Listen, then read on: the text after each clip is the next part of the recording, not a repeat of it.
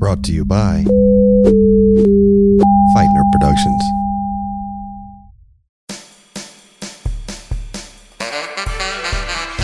From the Unreasonable Doubt Studios, in association with Feitner Productions, this is Laying Down the Law with your host, Billy DeClerc, and co-hosts, Kristen Drenning and Curtis Rutherford.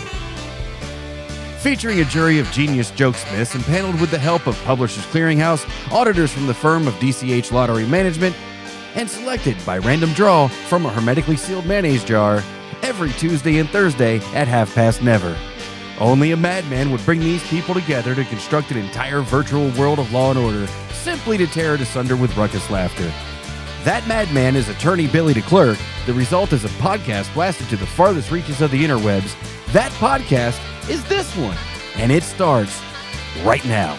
Welcome to the Laying Down the Law, a comedy podcast hosted by me, a lawyer, and potentially a comedian, Billy DeClerc. And I'm co-host Kristen Drenning, also an actual lawyer, a storyteller, improviser, and general gal about town in Austin, Texas. And I'm co-host Curtis Rutherford, the co-host of this podcast and the creator of Improv Beat by Beat, the audio interview textbook of improv comedy, and also the non-legal, non-improv book, laser focused on SAT math. And I am not a lawyer, so do not come to me with your legal needs.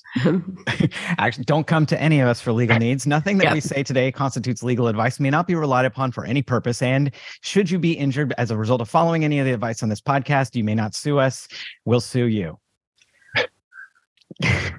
Well, I'm glad to have my co-host today. We're changing the format a little bit, so we don't have any guests, but we're going to be trying some new stuff. But first, let's take a break to thank and acknowledge our supporters.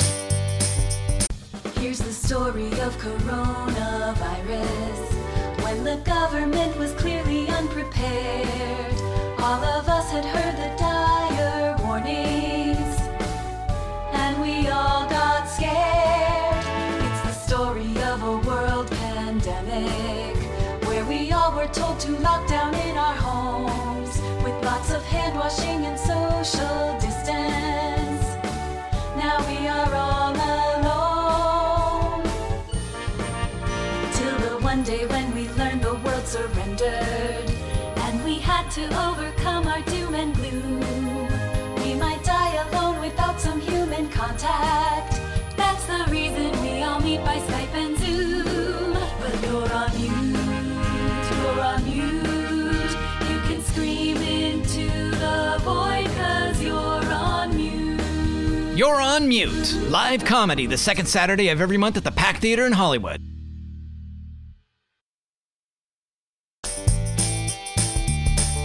Thank you to our supporters. And without any further ado, let's get into it.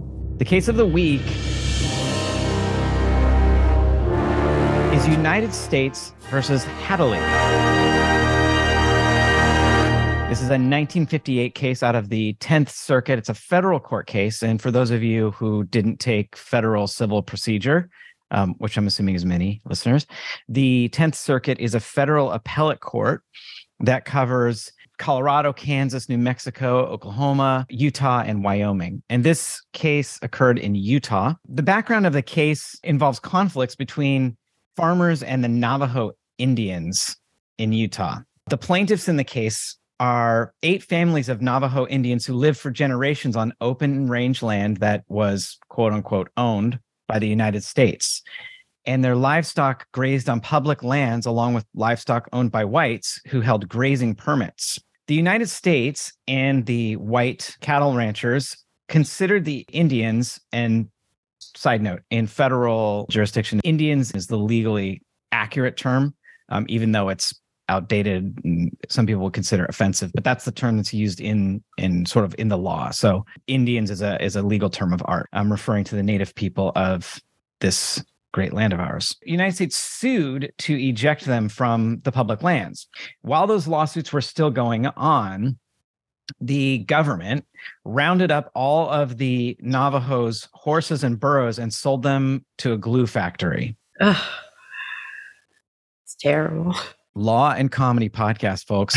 Federal law required that the so-called trespassers had to be given notice and an opportunity to remove their animals before there was such a roundup, but no notice was given. So the Supreme Court of the United States held that that was a trespass applying Utah law. And we don't even need to get into the Erie doctrine when you apply state versus federal law. Because the United States violated the law, the Navajo families were permitted to file a lawsuit against the United States under a statute called the Federal Tort Claims Act. That's a lot to digest. The Federal Tort Claims Act is a federal law which waives sovereign immunity. Sovereign immunity means you can't sue the government. The government's immune from lawsuits. Sovereign immunity can be waived in certain situations. And so there's this law that was passed that says you can file a lawsuit against the government in this scenario. So that's how we get here. Now, this is from my Remedies textbook. Remedies is often taught as a third-year class. I took it in the third year. It's one of my favorite classes. So remedies are the reason people go to court in the first place, is how are you going to fix it? I often tell people that the law isn't really good at fixing real-world problems. It's good at moving money from one place to another. And usually that's how we solve most problems. That's the remedy is we're going to take money from one party and we're going to give it to the other. Some things can't be remedied that way. And so the whole course in remedies is what are the different ways that you can try to make people whole? The idea being of a lawsuit is that you're going to put the plaintiff, if the plaintiff wins, in the same position that they would have been in if they hadn't been harmed. That's the basic rule of tort remedies, is the status quo ante, that you put the person back the way they would have been before you rear-ended their car or hit them with a mallet or, caught their finger in a meat grinder or whatever else nasty thing happens. Try to replace, what's the value of their bodily injuries? What's the value of getting hit by a mallet? What's the cost of a finger lost in a meat grinder? And those things are very inexact. That's the context that we find ourselves in here. The issue in this case then was the damages to the Navajo families based upon the loss of their horses and burros. So we are at this phase in the case, basically presuming the government's liable. They're going to have to pay something. And the question is, how much?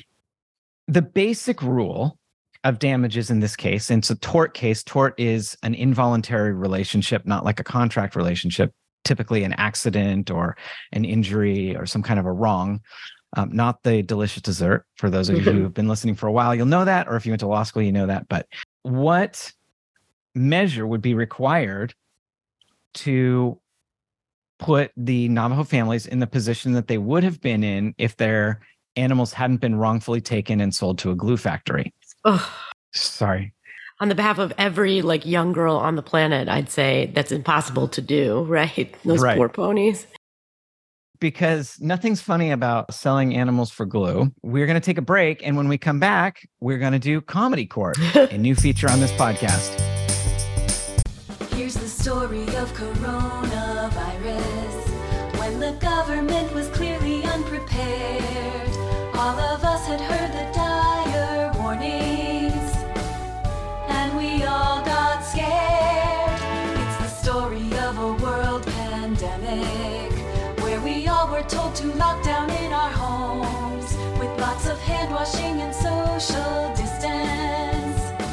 Now we are all alone, till the one day when we learned the world surrendered, and we had to overcome our doom and gloom. We might die alone without some human contact. That's the reason we all meet by Skype and Zoom. But you're on mute, you're on mute. You can scream into the void 'cause you're on mute. You're on Mute. Live comedy the second Saturday of every month at the Pack Theater in Hollywood. And we're back. Welcome to Comedy Court. Judge Billy presiding. Today we have the case of the United States versus Hatahley. Arguing on behalf of the Hatahleys, we have attorney Kristen Drenning. And arguing on behalf of the United States of America, we have non-attorney Curtis Rutherford. The question presented to the court today is, what is the value of the burros and ponies that were sold for glue by the bad United States, and how much is the United States going to have to pay the Hathaleys and others based upon their tortious behavior? Can I object to the judge saying bad United States? Is that allowed? You absolutely may object. Your objection is noted and overruled. But Understood. the United States is terrible, and what they did is despicable. Mhm. Just letting you know, that's my point of view. That's got nothing to do with the case. I'm not biased at all, but it's absolutely disgusting what the United States has done in this case. But by all means, you're going to get a fair hearing today.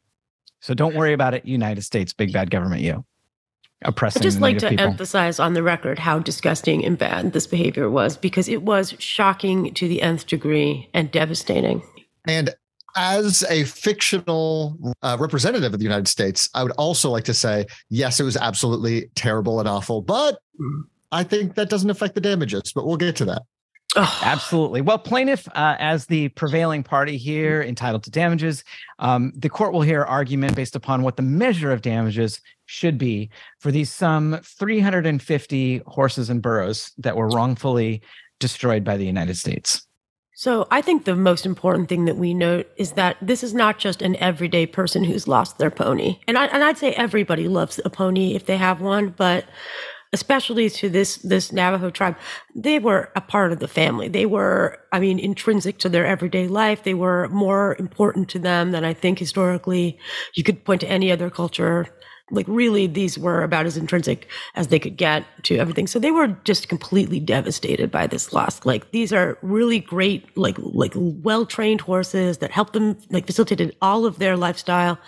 And then they just get, in one fell swoop, turned into glue. Like, can you imagine the amount of pain that would cause? It's impossible to imagine. And also, those horses are pretty much irreplaceable. So can you fix a dollar amount? I think that's the real trouble is you have to look at how would their entire lives go now that they are they have no access to these horses that they relied upon for all of their commercial activities. And their livelihood in general.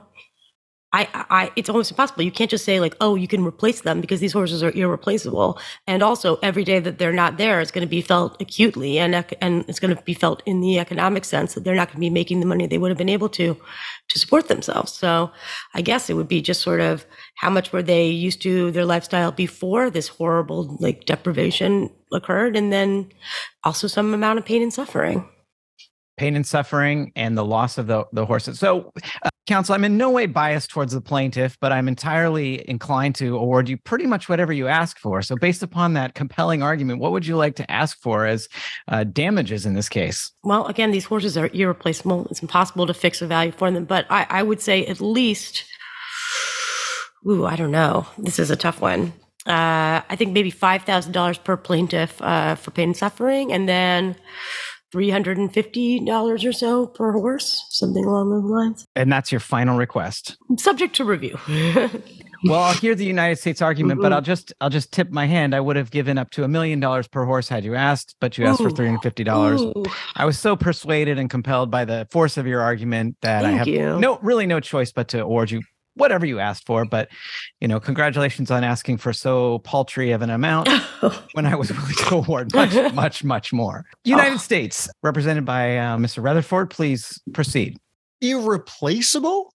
Irreplaceable is what we have been told over and again about these horses. But here's the thing. I've gone through goldfish after goldfish after goldfish. My children think they've had one goldfish for 27 years. I have a 27-year-old, very dumb child. But as far as he's concerned, he's had one goldfish over and over and over again, and I can easily replace it. Now I know what you're saying. A horse is better than a goldfish.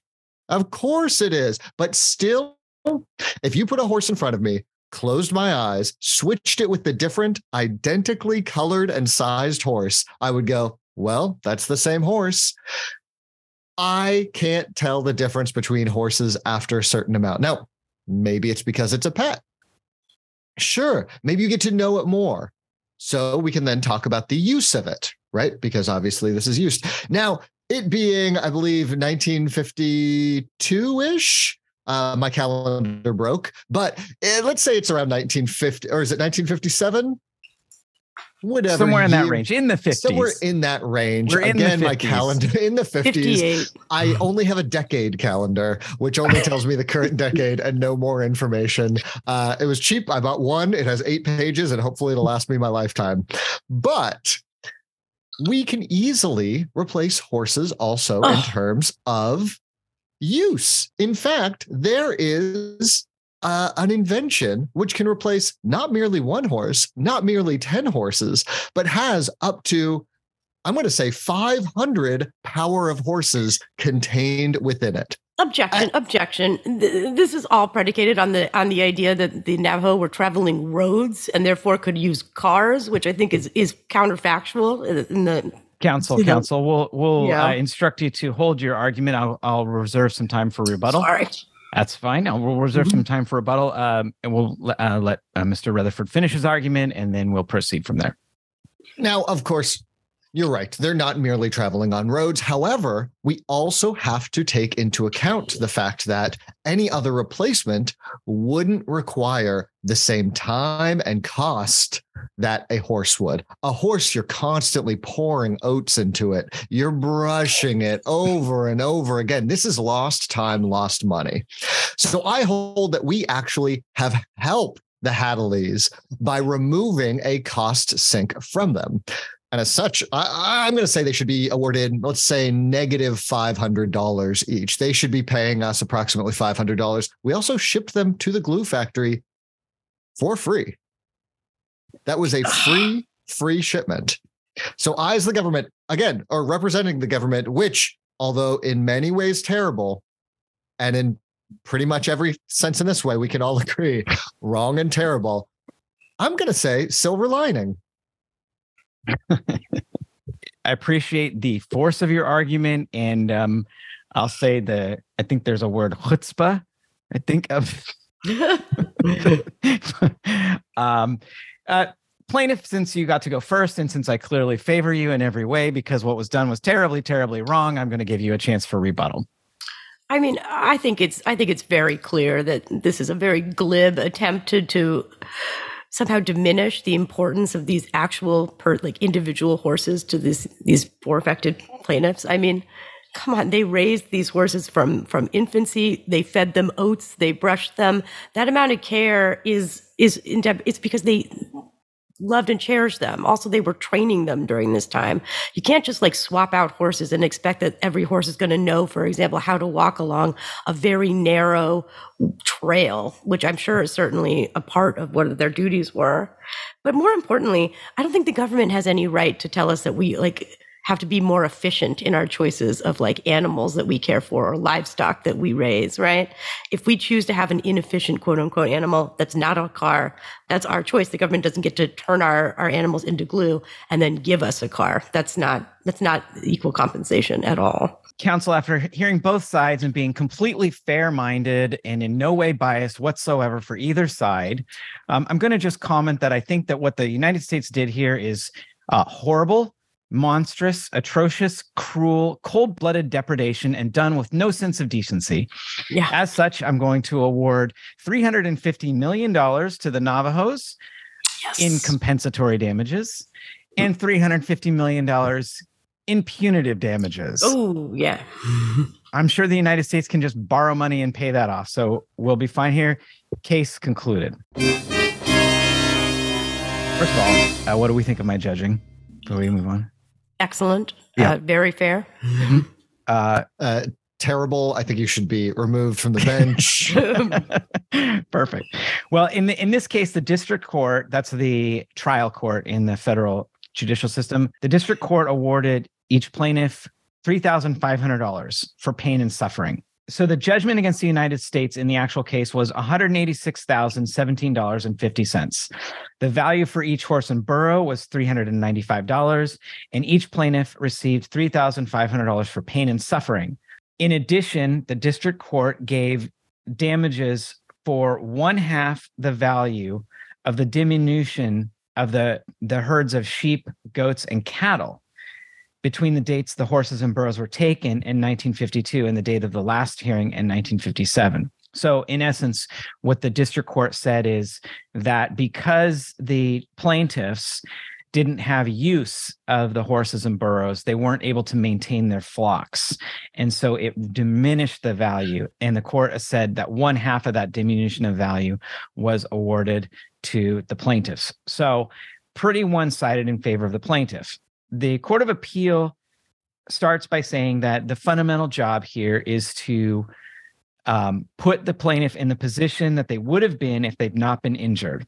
And so what they should have been awarded was the market value or the replacement cost of the horses and burros at the time they were taken, plus the use value of the animals that they would have had during the time they could have reasonably replaced the animals. The 10th Circuit, and continuing to hose the tribes, said that the plaintiffs failed to show the replacement cost of the animals, but basically said they couldn't be replaced because they had particular nature and training. However, there was some testimony that a horse could be traded, and they came up with an estimated value of $395 per head. But there was no consideration given to what the replacement cost is. The district court didn't consider the availability of other horses and burros that were in the local area and what the value. And the 10th Circuit said that that was a mistake. What they should have done, according to the 10th Circuit, is the trial court should have considered what it would have cost to get new horses and burros with similar training. And they should consider all the different elements that go together to make up like value. So basically rejected the idea that these animals were special or had some particular value that was above and beyond what it was to replace them. The loss of use, essentially, the Court of Appeal completely rejected the argument there and said basically that there was no connection between the loss of use of the animals and the diminution of value of the herd. That had they just gotten new animals, they could have maintained the herd and they could have shown loss of profits. And so they completely threw out how the court arrived at the loss of use determination. It's interesting that all of these are, we think that they speculated too much, so we're going to speculate our other speculate. We Right. think they speculated these were irreplaceable. I'm going to speculate that they were replaceable. We're throwing it out, right? Mhm. It's like, 50% seems arbitrary, so we're going to give 0%. Yeah. Another arbitrary number we've chosen. Right. Well, and there's a procedural aspect. So what happens when you have an appeal, something like this, where there's been fact finding at the trial court level, the Court of Appeal basically says that was bad fact finding. Go back and do more fact finding with this guidance. And so at the end of the opinion, they're reversing, and then what's called reversing is you overturn what it was before, obviously, and then it's followed by a procedure called remand. And remand is when the appellate court says to the trial court, go back and do your job again, but do it this way, the way we're telling you to do it. So we're correcting your errors of the law. We're not going to find the facts. We're not going to take evidence. There isn't evidence here for us to reach a new opinion. So you have to go back and use these rules, which we're telling you, these are the rules, and go back and do it again. So there's the possibility then during remand that if they find out, a similarly priced horse is actually $10,000, then it could have been way more. It's just, right. They just have to find it under these new rules that right. Bring new evidence of, using these rules for the evidence. Yeah. I find it very telling, though, that in this case, they remanded and instructed the judge of the lower court to recuse himself. They were just like, nope, you have no more say in this, I guess. Yeah. I was going to, yeah, we're going to, that's a policy point at the end is the recusal point. In a case about remedies, kicking off the trial judge. But yeah, the Court of Appeal said that the loss of use value was arbitrary, pure speculation, and purely erroneous because they didn't take into consideration what was done with the herds, how they were sold, what the value was at time point A versus time point B. There was just no evidence of that. So the evidence by the plaintiffs said that losing their animals made it difficult for them to obtain and transport water, wood, food, and game. They were less able to travel for medical care and to tribal council meetings and ceremonies, and they weren't able to grow crops and gardens as extensively as before.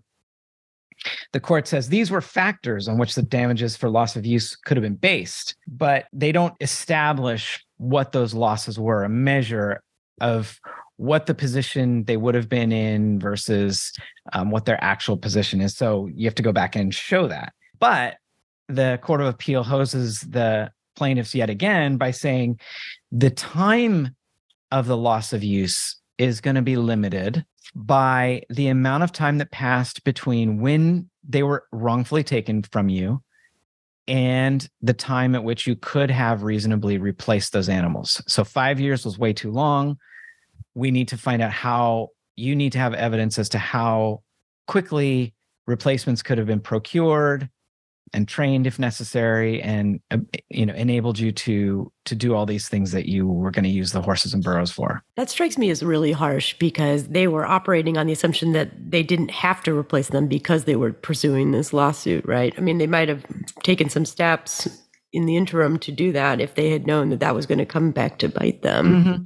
Yeah, and this brings in the theory of mitigation of damages, just that you're required by law, if you're an injured plaintiff, to take a reasonable amount of steps to mitigate your damages. So if you are suing because you were wrongfully terminated, that doesn't mean you get to sit at home and watch, I Love Lucy reruns and eat bonbons on the couch until you win. You're supposed to go out and try and find another job. And if you don't do that, then the jury or the judge could hear evidence about, well, what would be a reasonable amount of time for you to find a new job, depending on the job market, et cetera, and come to some limitation.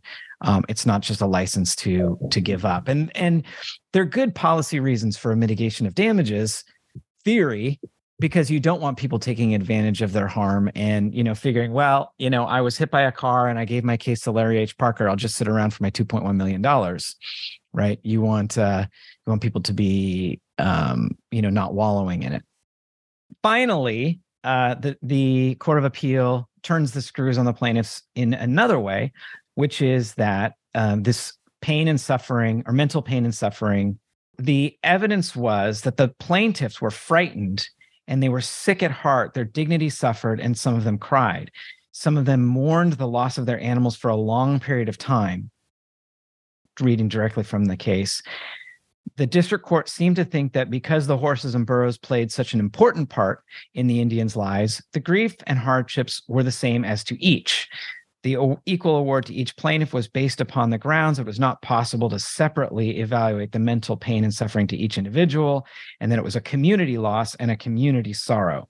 The Court of Appeal says, no, pain and suffering is an individual and personal matter, not a common injury, and must be so treated. And damages for mental pain and suffering usually has to be based upon a physical injury. And it says only in extreme cases can pain and suffering be awarded for a injury to property. So this is where we get into some interesting law and policy issues, because the law considers animals, including pets, to be property. And so if you lose a pet, whether it's a working animal or just a companionship animal, the value of the loss under the law is that animal's treated as property. So it's what would it cost to buy another Cocker Spaniel, not what Fifi was worth to you. And so there's an interesting policy discussion there about whether it's morally right to treat animals as property. Well, I can understand how they wouldn't want, as judges, to be inundated with, can you imagine the kind of evidence that would have to be brought in to show how important Fifi was, like diary entries talking about Fifi, like scrapbooks. It would be a very inexact sort of science, I guess. Still seems very harsh. Well, I think so. I guess we'll take a little loop in this direction. My thought about about this area is loss externality, because it's indubitable that animals have emotional value to us, and I don't think there's any real question about that, unless someone's never been a pet owner or they're a sociopath or something. But but there is some loss that's suffered beyond the, even a purebred animal. Maybe it's a $10,000 animal, but it's still worth a lot more, and people consider their animals part of their family, and they mourn them, and they, bury them, and all that sort of thing. So there is a loss there that's above and beyond replacement value. I think we kind of know intuitively there's something else there. It's not this, like if you have an animal that's worth $10,000 and a Honda that's worth $10,000, you're not going to, I mean, maybe if you have stickers on it, but pretty much people aren't going to mourn the Honda. You get another blue Honda or whatever, it's going to be pretty much the same thing. Whereas, and even though people name their cars and whatnot, but it's really different when you're talking about a pet, and that they sleep in your bed, and they, do funny tricks, and they bark at the Amazon packages all day long and interrupt every Zoom call, but you love them just the same. Your Honda doesn't do any of that. So we're making a policy choice that, even though we know there's a loss there, we don't want to fix a value on it.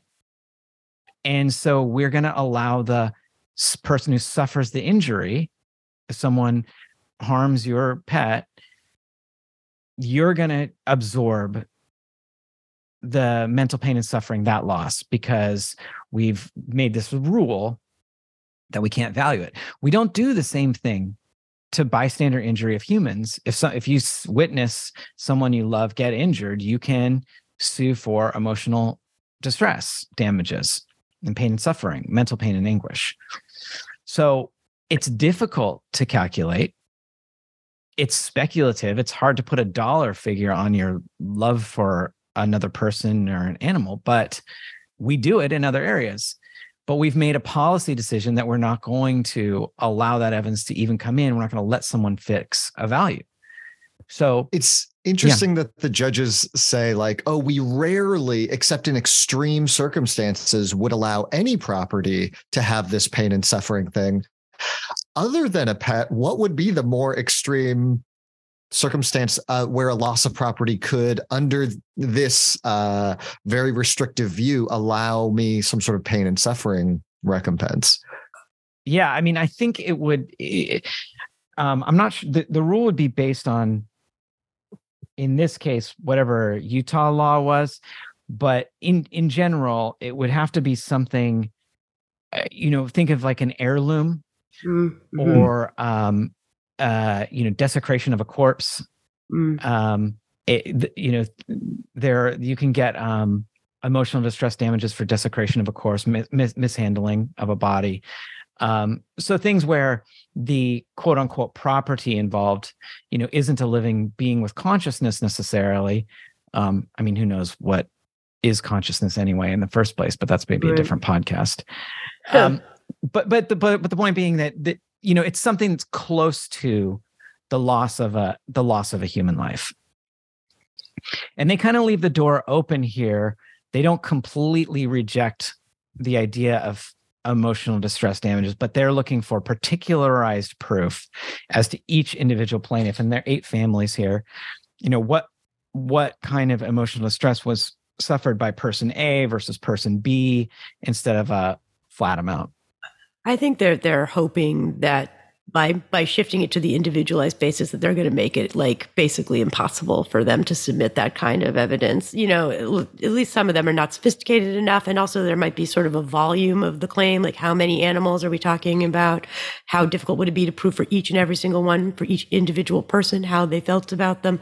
It's a lot to do, like a mountain of paperwork, I'm sure. Yeah, pragmatically speaking, the Court of Appeal is putting a really heavy evidentiary burden on the plaintiff, the cost of trying to prove that and coming through with, I don't know, it's the 50s. They may have photographic evidence. They may have records. They may not. It could be testimony. But it just gets increasingly difficult how do you place a dollar value on these kinds of losses and suffering? It is more or less speculation. And the only tool we have available to us is moving money from one place to another. So how do you decide the amount, and how do you set rules? And so the district court is kind of exposing some of its biases and prejudice, which takes us to the kind of the policy. Interesting, this recusal point that Kristen brought up. Separate and apart from these damages, there are basically three categories of damages that the a court of appeal says you can have replacement value. Looking at each horse and burro, what's the market value for each one, and the loss of use value in a reasonable amount of time. With a car, it's easy, right? You think about your cars, maybe your car is worth $10,000. You can get Blue Book value. It's relatively simple to find out, especially if it's a regular car and not customized. Okay, it'd probably take you a month or two to get a replacement car. During the interim, you need to pay for Uber or taxis or things like that. So your loss of use value is fairly easy to figure out. You can just say, I had to go to work every day. I go 5 miles to work every day. I needed to get my groceries, and and that you could add it up. And that's the kind of proof that they're looking for here. They're not really allowing the idea of diminution of value. That's a consequential damage, that the inability to continue maintaining their herds and flocks and getting to the doctor or getting medical treatment or attending ceremonies, things like that. They're really they're setting a pretty high bar of proof there.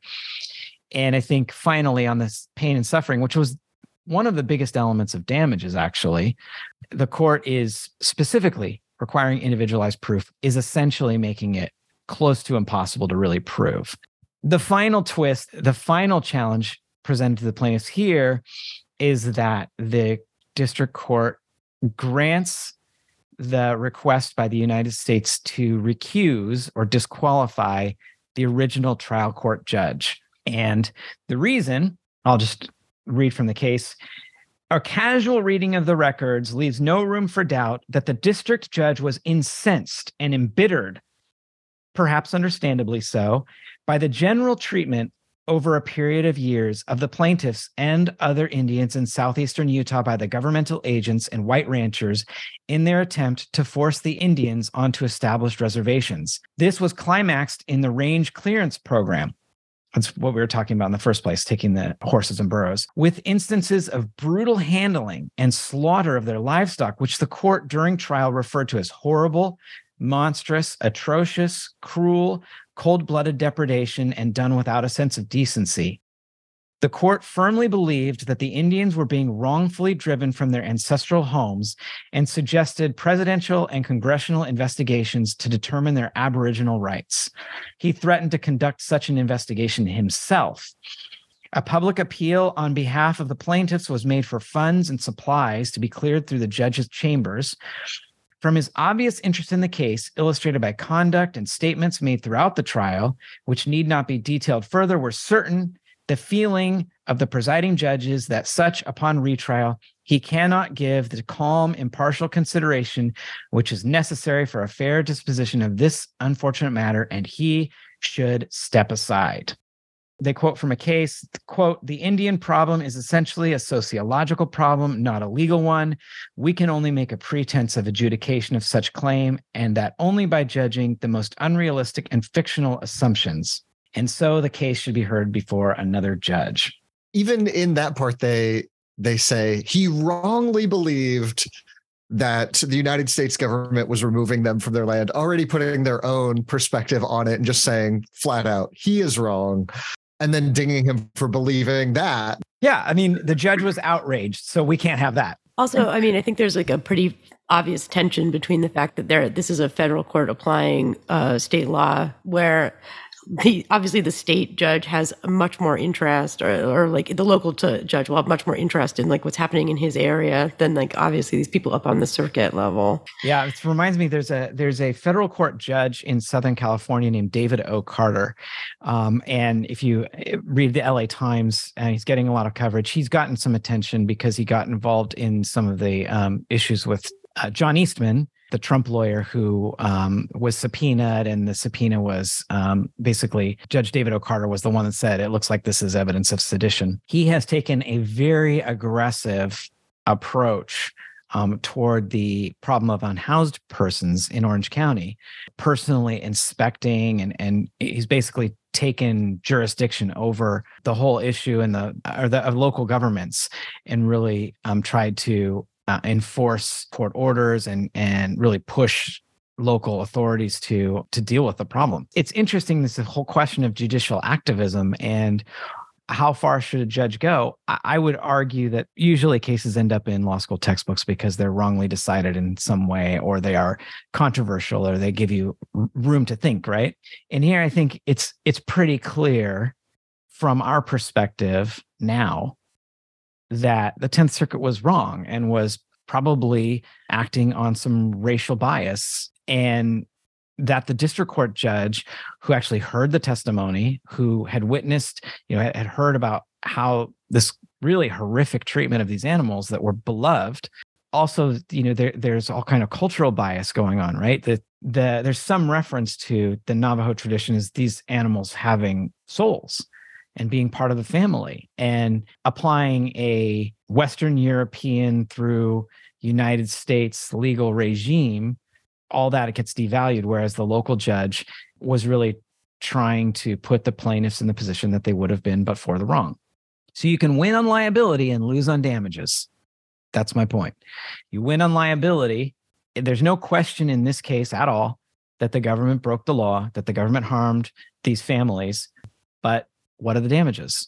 I think a second question is also and I know this is not something that we consider, but I feel like it ought to be, is how maliciously they did it. I mean, to send all these horses to the glue factory is not the same as selling them off. I mean, this was really devastating, and I think really purposefully calculated to create psychological harm, right? To hurt their feelings. Well, I mean, that's a great point, actually. I hadn't thought of that, but yeah, for sure. You could have easily resold the horses. They didn't need to destroy them. It was clearly done to terrorize. And the other fact I think that goes into it is that this was done while their other case was pending. Yeah. So they clear the native people from the land, calling them trespassers.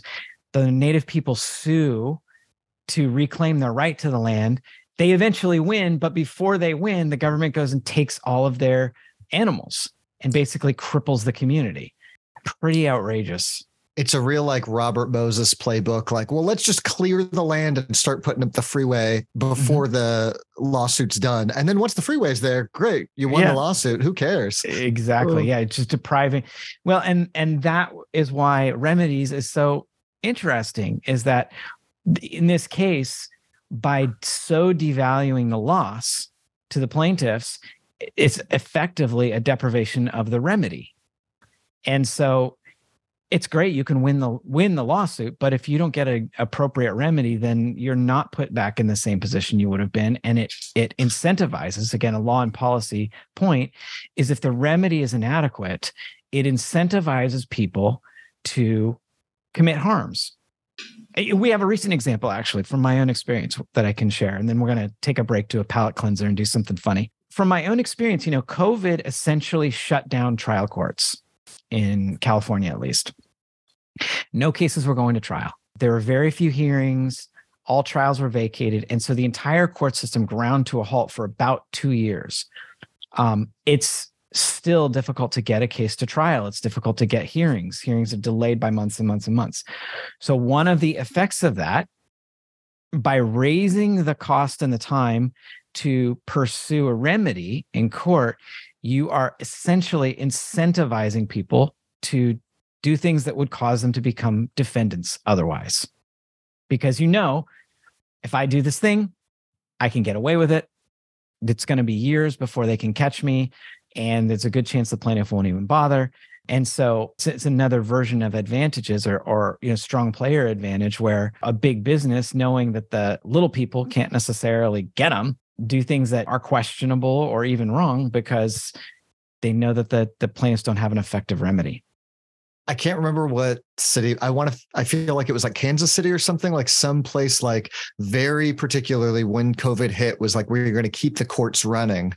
And they found a marked difference in crime rates. And obviously crime rates, there's all sorts of problems of how those are being reported anyways, but just the continuation of, in this case, the crime courts said, oh yeah, there's still going to be some possibility that things will be, there will be some sort of justice served, had an effect.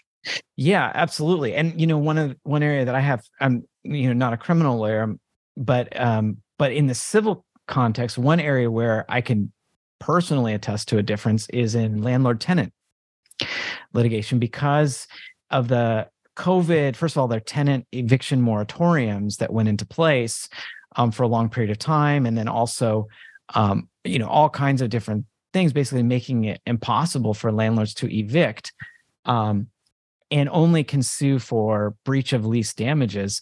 There's a policy choice there. Someone's going to have to absorb the societal expense of unemployment, of housing loss and things like that. And we're going to decide to set the policy that we're going to protect tenants. Landlords are going to eat the cost.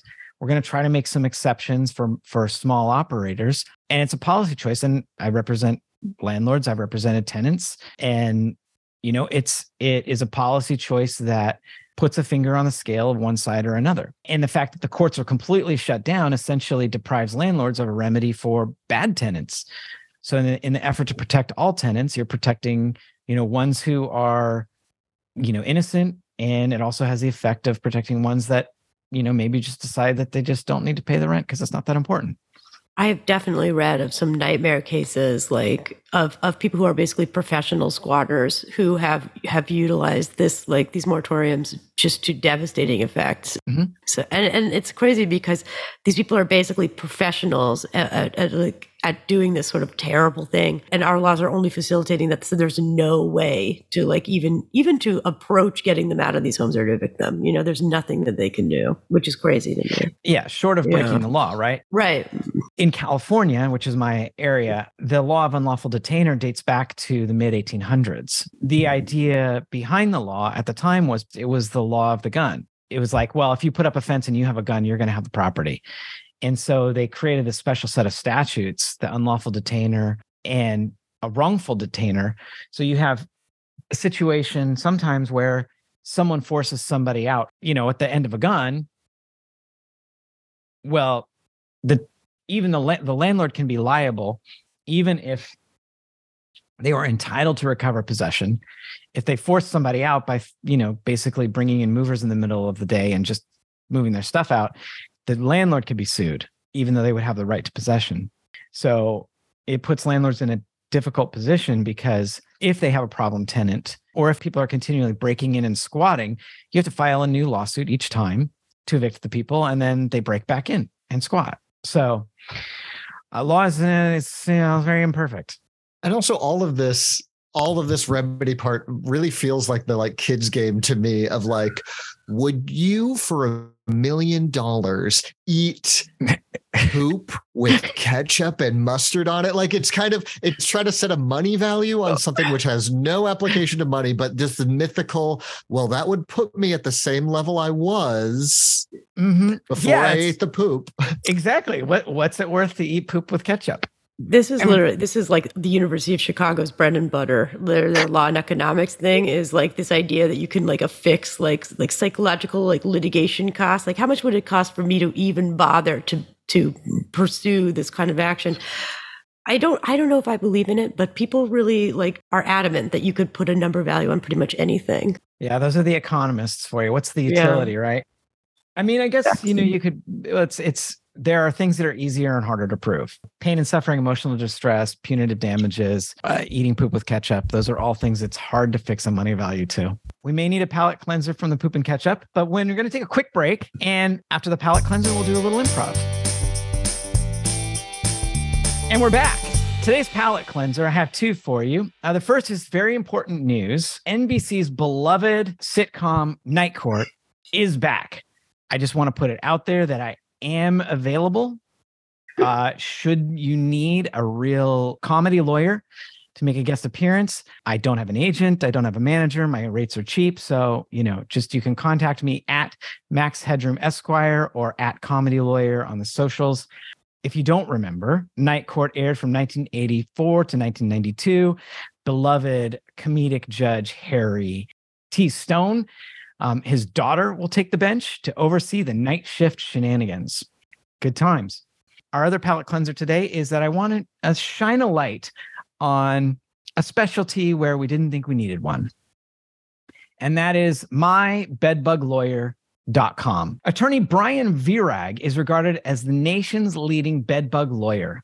He's been nominated as Trial Lawyer of the Year and Street Fighter of the Year for his success obtaining jury verdicts for victims of bedbug exposure. He sues hotels, apartments, cruise ships, rental furniture, and vacation rental properties. So if you've been bitten by bedbugs, mybedbuglawyer.com. Not available in all jurisdictions. What a great realization of a niche. Like, this is like when I moved to New York, it was like maybe 15 years ago. And it was right as kind of like the articles were coming out of like, you're going to get bed bugs, don't touch anything on the street. And so that was like my constant fear. My roommate actually would put everything she ordered into the freezer for several months, like books and stuff. And we got the tent that would like heat things up slowly over like 6 hours to kill any bed bugs. It was a massive, massive fear. And so the idea that like somebody realized like we need to fight against every Regal Cinema that is, no offense to Regal Cinema, but that was the one that was known in New York for a while. The Union Square Regal Cinema had bed bugs, and it was just like that anybody is fighting to keep this. Yeah.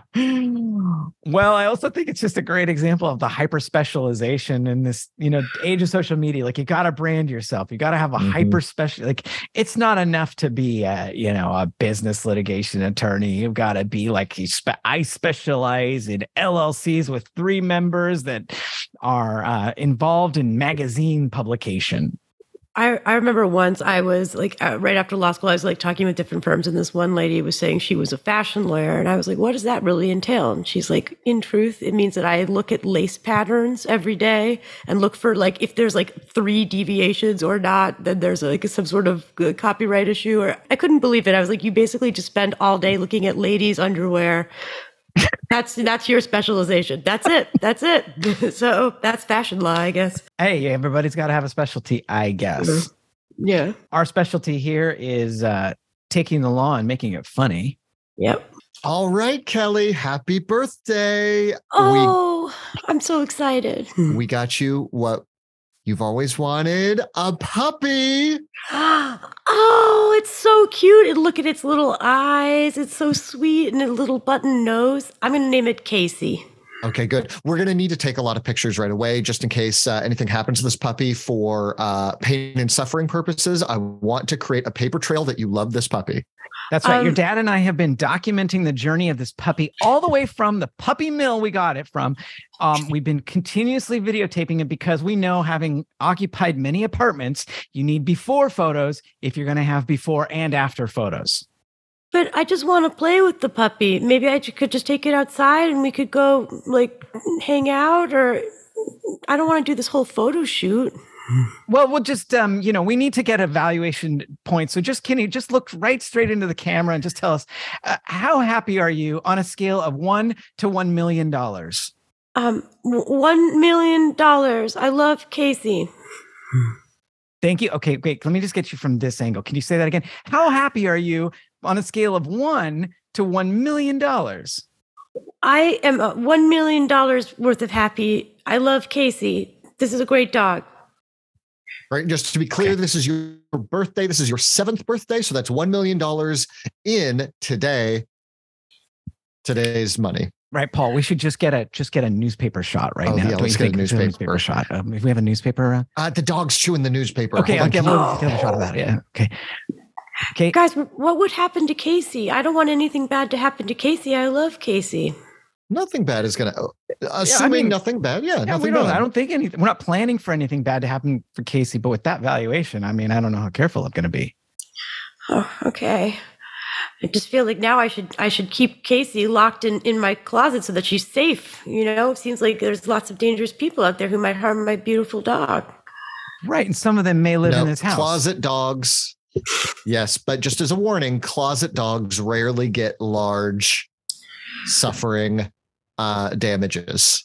Right. We're really focused on this valuation question. We know you love the puppy, but we are thinking about the bottom line. That college isn't going to pay for itself, is what I'm saying. So I heard you got your kid a nude puppy. That's very brave of you. thanks. We thought, might as well. This is the time. Let's get her a new puppy. Now, she's old enough to learn how to care for the animal and, feed it, toilet it, and also establish its value. I don't know. I run a puppy mill, and I'll tell you, I find them just terrible pests. I'd happily exchange them for some glue if I could. Really? Yeah. In fact, I run a bit of a quiet operation. If you're sick of your dog and you want to pursue some sort of damage theory, I can magic that dog away. I'm not really sick of the dog, but could we find somebody wealthy to potentially abduct the dog, bring him to you, you do the glue, and we sue for tort damages? What do you think? Is that a good idea, Paul? I think that's a good idea. I think that's a great idea. That's a good idea. We just need to find someone to get the idea. Welcome to my yacht. I have heard that you need somebody to commit a minor crime. I have nothing better to do than eat grapes. So. Oh, yes, these grapes are delicious. I will say it's so nice to meet you, Captain Moneybags. Thank you. Oh, now I was just curious, Captain Moneybags. You were born into money, I'm assuming, based on the name Moneybags. Yes. My first name is Munn, and my last name is Ibags. And of course, we invented e-bags, the electronic bags. Grape. Delicious. Well, would you like to meet our daughter's puppy? His name is Casey. He's adorable. Arf, arf. Wait a minute. Are you trying to trick me into committing a minor crime and then torting me into oblivion? It wouldn't necessarily be a crime. It could be a civil lawsuit. Ooh.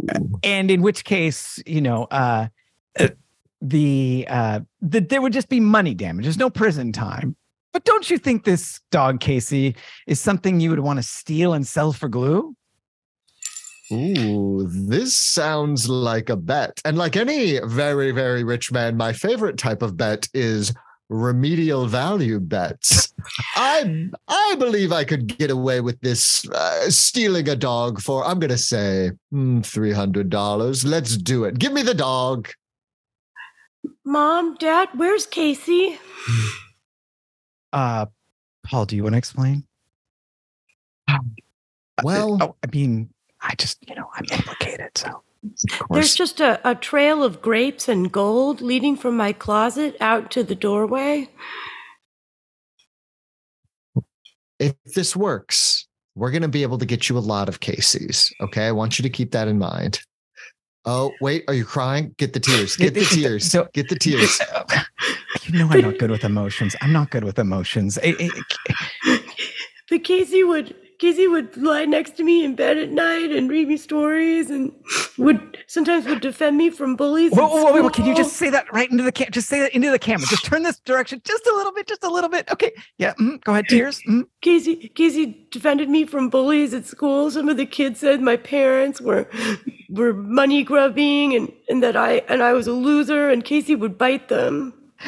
Wait, but how do you feel now that you're never going to see Casey again? Devastated. I no longer want to work or go do homework or go to school. I don't want to go to college. And you were going to be an astronaut and make millions of dollars as an astronaut on TV. Isn't that right? I was almost certain to have become an astronaut. Yes, that's correct. And your pain and suffering, how would you rate it on a scale of 1 to $100 million? I would say $100 million. Wait, can we just get this from another angle? Okay, just right into the camera. Just how would you rate your pain on a scale of 1 to $100 million? $100 million. Okay, that's good. That's good. I had pretty good framing on that one. Can we get Casey back now? Ask your father. I mean, you just had her kidnapped, right? But we could get her back. Oh, we were not involved with the kidnapping in any way whatsoever. Oh, were we? no. No, not at all. No, not at all. No. Actually, can you say that right into the camera? My mom and dad were not involved in the kidnapping in any way whatsoever. My mom and dad were not involved in the kidnapping of my beloved pet Casey, who used to lick my tears when I was sad at all. All right. You saw a yacht captain come into your room, didn't you? Yes, and he was trailing grapes and gold from his luxuriously appointed suit. Okay, wait, we're going to need to take that again, but you need to start by saying, I saw a captain of a ship. Okay, so that's not like you're answering a question, like you're just saying it. So what happened?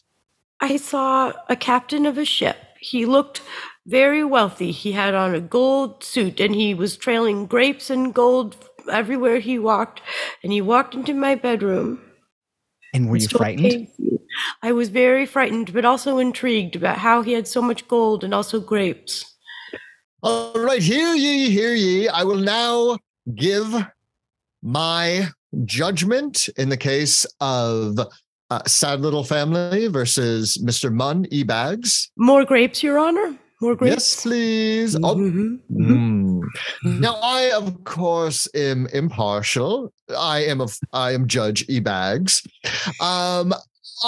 Only related to Mr. Munn E-Bags by being twins. Objection. Objection. Yes? Objection. Yes, I would like the record to reflect that your twin brother, is laying across the bench, directly putting grapes into your mouth and rubbing you on the nose. And you seem to be enjoying yourself. I will overrule that objection. I don't seem to be enjoying myself. I am enjoying myself.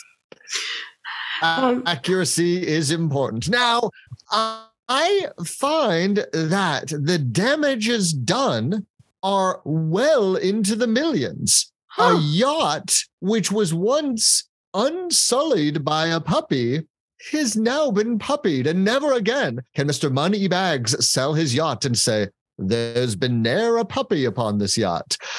The depreciation in value of this yacht is quite extreme. So I am going to award reverse damages. And Sad Little Family, you now owe, let me see, carry the zero, $100 million to Mr. Munn E-Bags. But he stole my dog.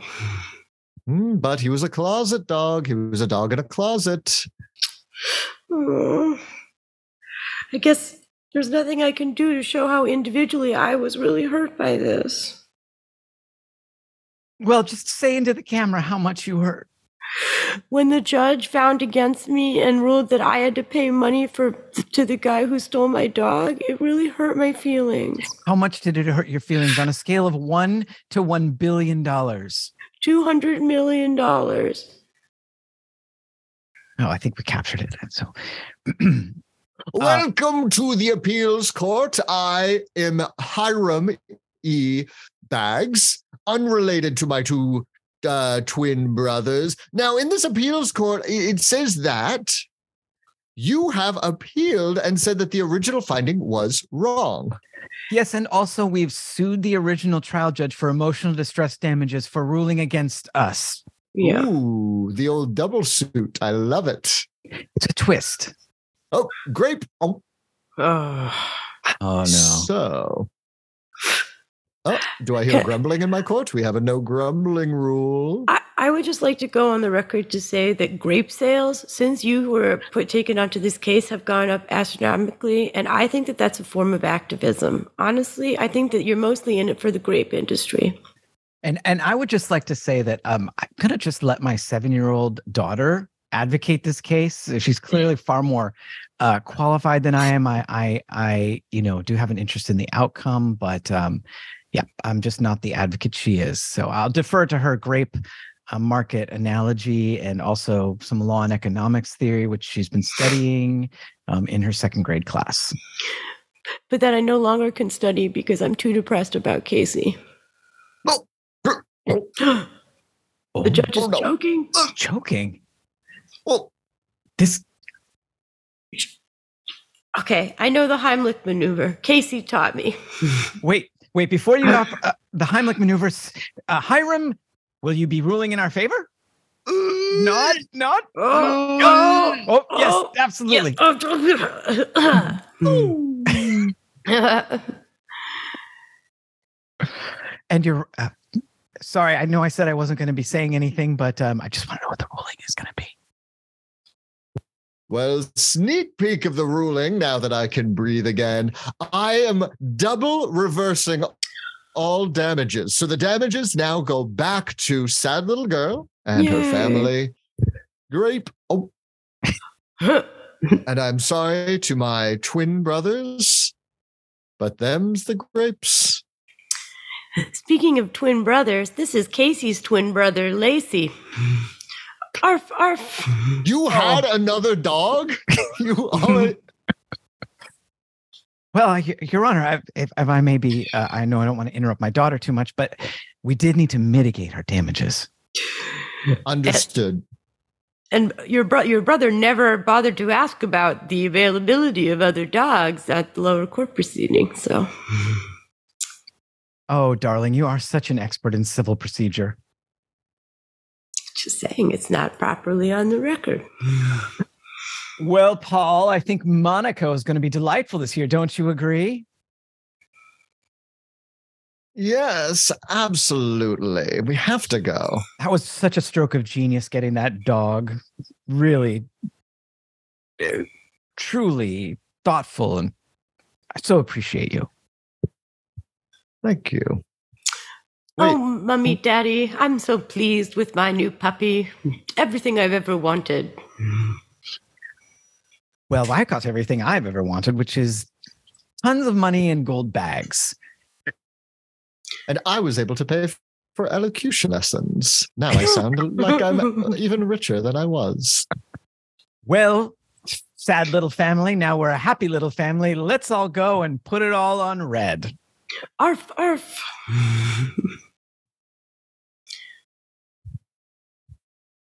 Welcome back to Remedy, the game show, where we test what you are willing to do for how much money. Your host, as always, is me, an insane billionaire. Now, our first contestant is, of course, we have Roger. Roger, go ahead and come on up to the stage. Oh, I'm so excited. I'm such a fan of this game. I've been watching it for years. Roger, if I were to pull your pants down, what's known as a pantsing, how much would it cost for you to feel like you had your pants back up again? Well, you know, it's funny you should ask this. I'm going to throw a screwball at you and tell you that I actually would pay you to pants me. I love the air conditioning down in my southern border, if you know what I'm saying. So I'll pay you $100 to pants me right now. But I like to see pain in people, Roger. That's why I have the game show. Well, what if I were to hit you in the head with a mallet? Well, imagine yourself now unmalleted. Well, I'll tell you something. One thing, it reminds me of growing up. You know, my father used to throw a mallet at me every single day until he was, he lost a finger in the meat grinder and left the family for the lady down the street. So, you know, I would say I'd gladly pay you at least $1,000 per malleting. And I would be owing you money if you were to mallet me. So it'd be negative $1,000 per mallet. I will find a way to hurt you, Roger. That is what I got money for. What if you were to be launched in the air 30 feet, not enough to kill you, but enough to really hurt on the way back down? And when you land, you're going to land in a vat of lemon juice. Well, gee, you know, it's so... You're 3 for 3. You keep coming up with things that are apparently hurtful, but things that I actually, in my strange way, enjoy. A lemon juice reminds me of the old granny's farm where we used to jump into lemon juice as a kid. So, you know, you'd be throwing me right back to my memories of my childhood. I'd have to pay you at least $300 per time you threw me 30 feet into the air and landed lemon juice. That's $1 per foot in the air. So if you did 100 feet, it'd be $100 and so forth. I'm quite good at this game, I will say. You are hurting me. I need some sort of remedial action. I'm not used to this. I'm used to throwing my money at problems and fixing them. Oh, well, now you're making me feel sad. Now that's a painful area, actually, and I would like to be paid money for making you feel sad. All like right. $10,000 would be the remedy for me, for you to pay me for me making you feel sad. Here's 10,000 fresh off the stack. Ooh, that pain felt good. Boy, thank you. I'd be happy to make you feel sad again, provided you're willing to pay me money. This is taking a bizarre twist. Every episode of Remedy does. And that's why we have another contestant. Now, of course, here we have the Remedy Off round 2. Now, Violet, welcome to the stage. Oh, you're ready. You. Fantastic. I've never been more ready to be remedied in my whole life. Now, Violet, unbeknownst to you, we've taken your house, dug a hole in it, and lowered it by 4 feet. So now when you enter your house every single day, you're going to fall down just 4 feet, just enough to be annoying. But that's my dream home. Now it's a little bit lower. Now we all know how round 2, it'll sink right through. Now, of course, in round 2, we try to see who can get the least remedy for the most pain. Roger, how much could we sink your house? You know, it's funny you should mention that. You know, I did grow up on a houseboat, which sunk, ironically, on my 12th birthday. So should you make my home sink, it would send me back to my childhood. And my sinking houseboat remind me of old Grandma Fanny, the other side of the family. We had one on the farm and one in the houseboat. And, you know, her screams for help on my 12th birthday as a houseboat sunk with her on it. So I would gladly have to pay you at least $25,000 were you to make my house sink. I mean, negative $25,000 would be my remedy, is what I'm saying. Well, I actually was, my mother was buried alive during the birth process, and I was born in a very claustrophobic underground situation, which deep trauma, very deep trauma. I'm very claustrophobic now, and the idea of being swallowed up by the earth is a natural fear. So I would say at least $50,000, negative $50,000.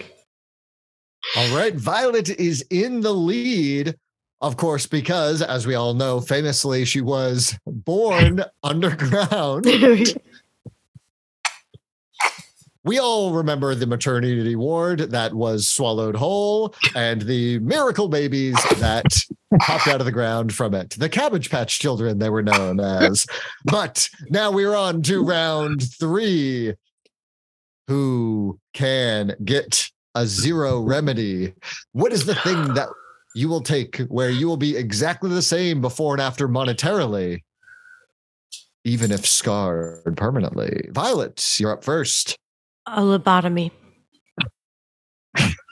We have a lobotomist on hand, of course, just for that.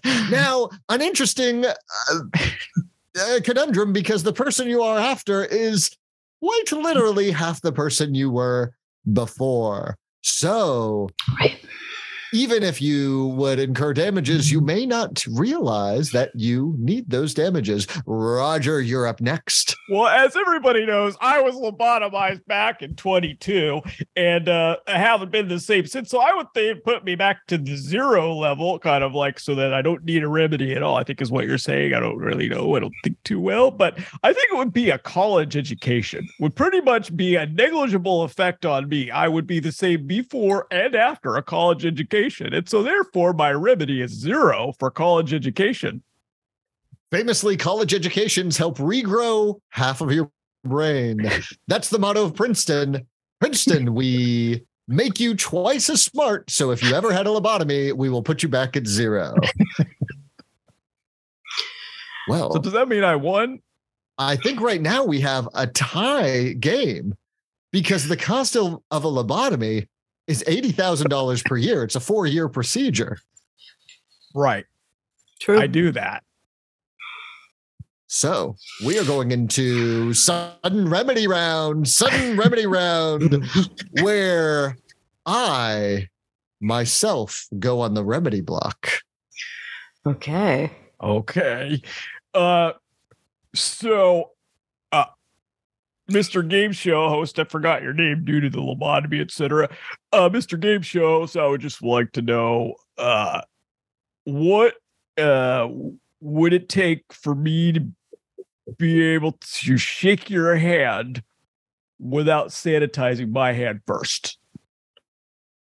$1 trillion. I've never touched a poor person, and I don't intend to. What would it cost for me to touch the other contestant's hand unsanitized after he touches your hand? That would, oh my God. Disgusting. I'm choking on my own saliva here. Oh. Grapes. No. I tried to put a grape in to shove the saliva down. Now I'm double choking. Well, I think we would be made whole if you were to just die on the spot. So seems like I think that's right. Yeah. Well, stay tuned next week for Remedy, hosted by me, Roger, and my new friend, Violet. Let's shake hands on it, Violet. Sorry, I haven't washed my hands or sanitized them. Oh, wow. What a texture. Hello. Are you a bedbug and you need representation? Contact me, the bedbug lawyer. Now, to be clear, I am not the lawyer that sues people for contact to bedbugs. That is somebody else. I am a separate bedbug lawyer. But if you need representation, contact me. Have you been injured by a bedbug lawyer? Is your bedbug represented by a lawyer that sued you due to you being bitten by a bedbug in your home and then you got aggressively sued by the bedbug's lawyer?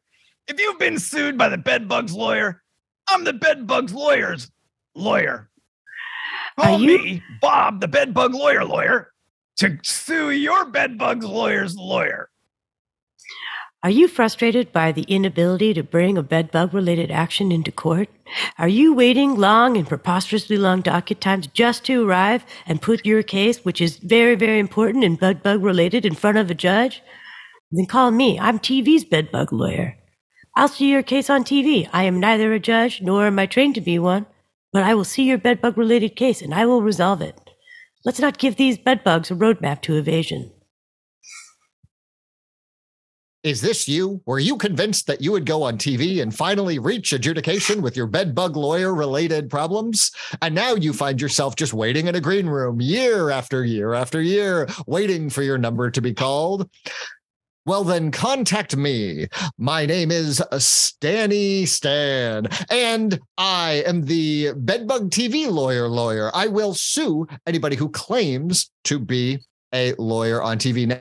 Now, to be clear, I am not myself a lawyer, but in commercials, I do claim to be one. Call Stanny Stan at 1-800-STAN. Stand stop. The last and don't type because it's okay. You understand how phones work. Call me now. Hey, Stinky, have you been watching this crazy stuff on TV? Yeah, Pinky, I have. What? Well, I feel like maybe we should stop biting people because these lawyers and the bedbug lawyers and the lawyer TV, but it's just confusing. Maybe we should get into another line of work. What do you think, Stinky? Let's do it. I've got a lot of other talents, you know. I know you were talking about getting into voiceover. Yeah, I feel like I've got a good voice for radio, radio advertisements. Like a morning shock jock. I think you had that in a couple of auditions. Maybe do that instead of biting people because this lawyer thing is this country's being ruined by litigation. What are you crazy bedbugs talking about? I hear you over here just talking and talking. You're not biting anybody. No, we've been watching TV and there's a whole like meta level that it's gotten to, and it just doesn't make sense anymore. We're thinking we need to get into a different line of work. He wants to get into voiceover. Oh, geez, you don't want to be bedbugs and bite people anymore? That just seems like the only thing we're supposed to do. Are you a bedbug who has been convinced to take voiceover lessons by your so-called friend, another bedbug? You could be entitled to damages. Damages including up to 5 ounces of blood a year in perpetuity.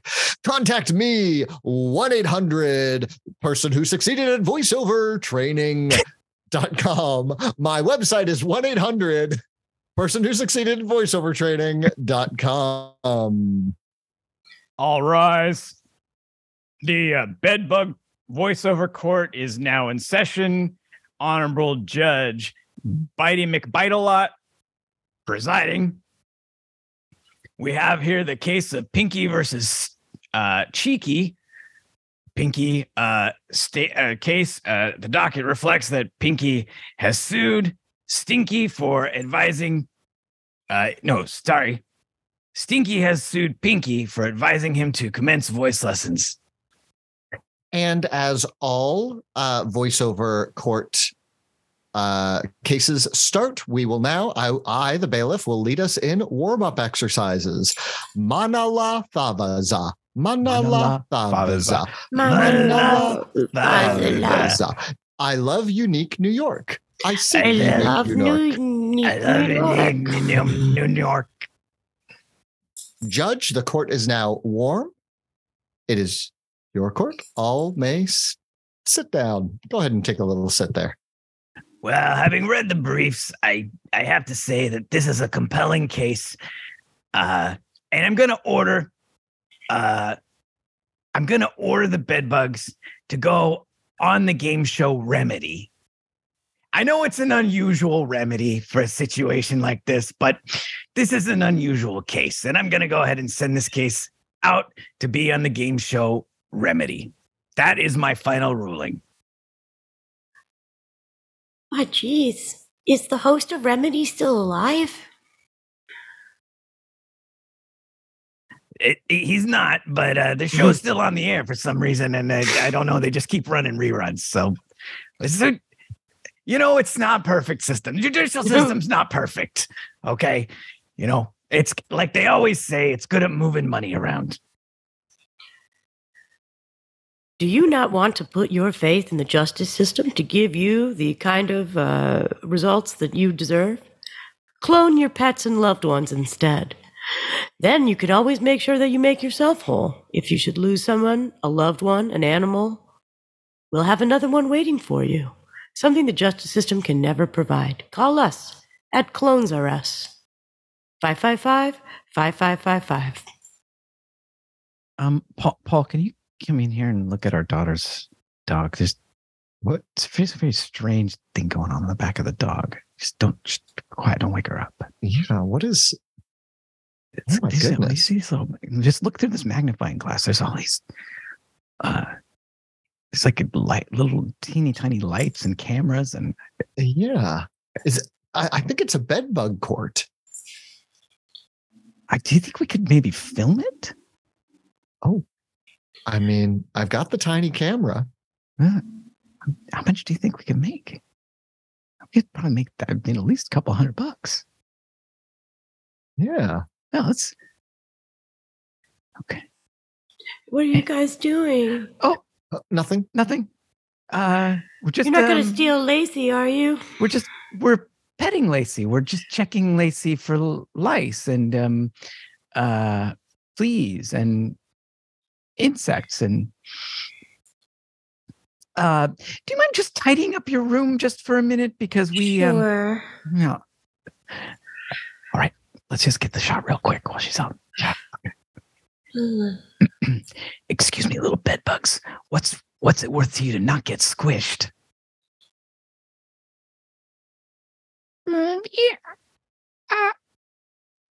This is a bizarre situation, but I'll easily pay like $5-10 to not get squished. Yeah, I got about $7 in my bedbug bank account. I'd give $7 to not get squished. Well, I don't know. Geez, it's been hard to be a bedbug lately. You know, there's not been a lot of voiceover work or biting, so I don't have much cash handy. Well, I think that decides it, Paul, don't you think? We need the $12. I think you're right. All right. I guess we'll just put this up on YouTube.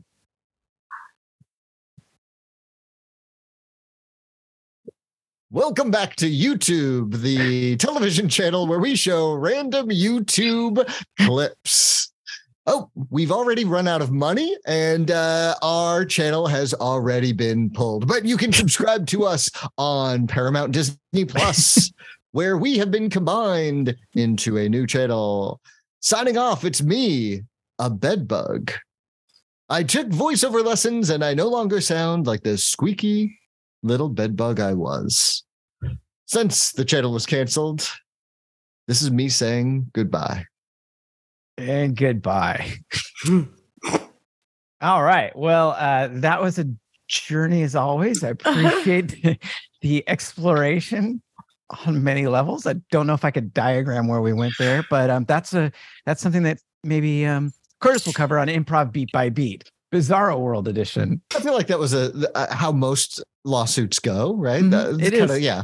It's usually, there's usually a lawsuit and then a lawsuit about having the lawsuit. And then usually voiceover training comes in there at some point in time. All right. Well, that's our show, folks. Shameless self-promotion from my two co-hosts. Let's have Kristen start first. Where can people find you? I am performing very frequently with my troupe, Sorry for Partying, here in Austin, but also on the internet. There's a couple great storytelling videos up on testifyatx.com. Thank you, Kristen. And Curtis. If you are in Los Angeles, you can see me with my current UCB Herald team, Ghost. And you can also see me performing with Megaplex, the improvised movie.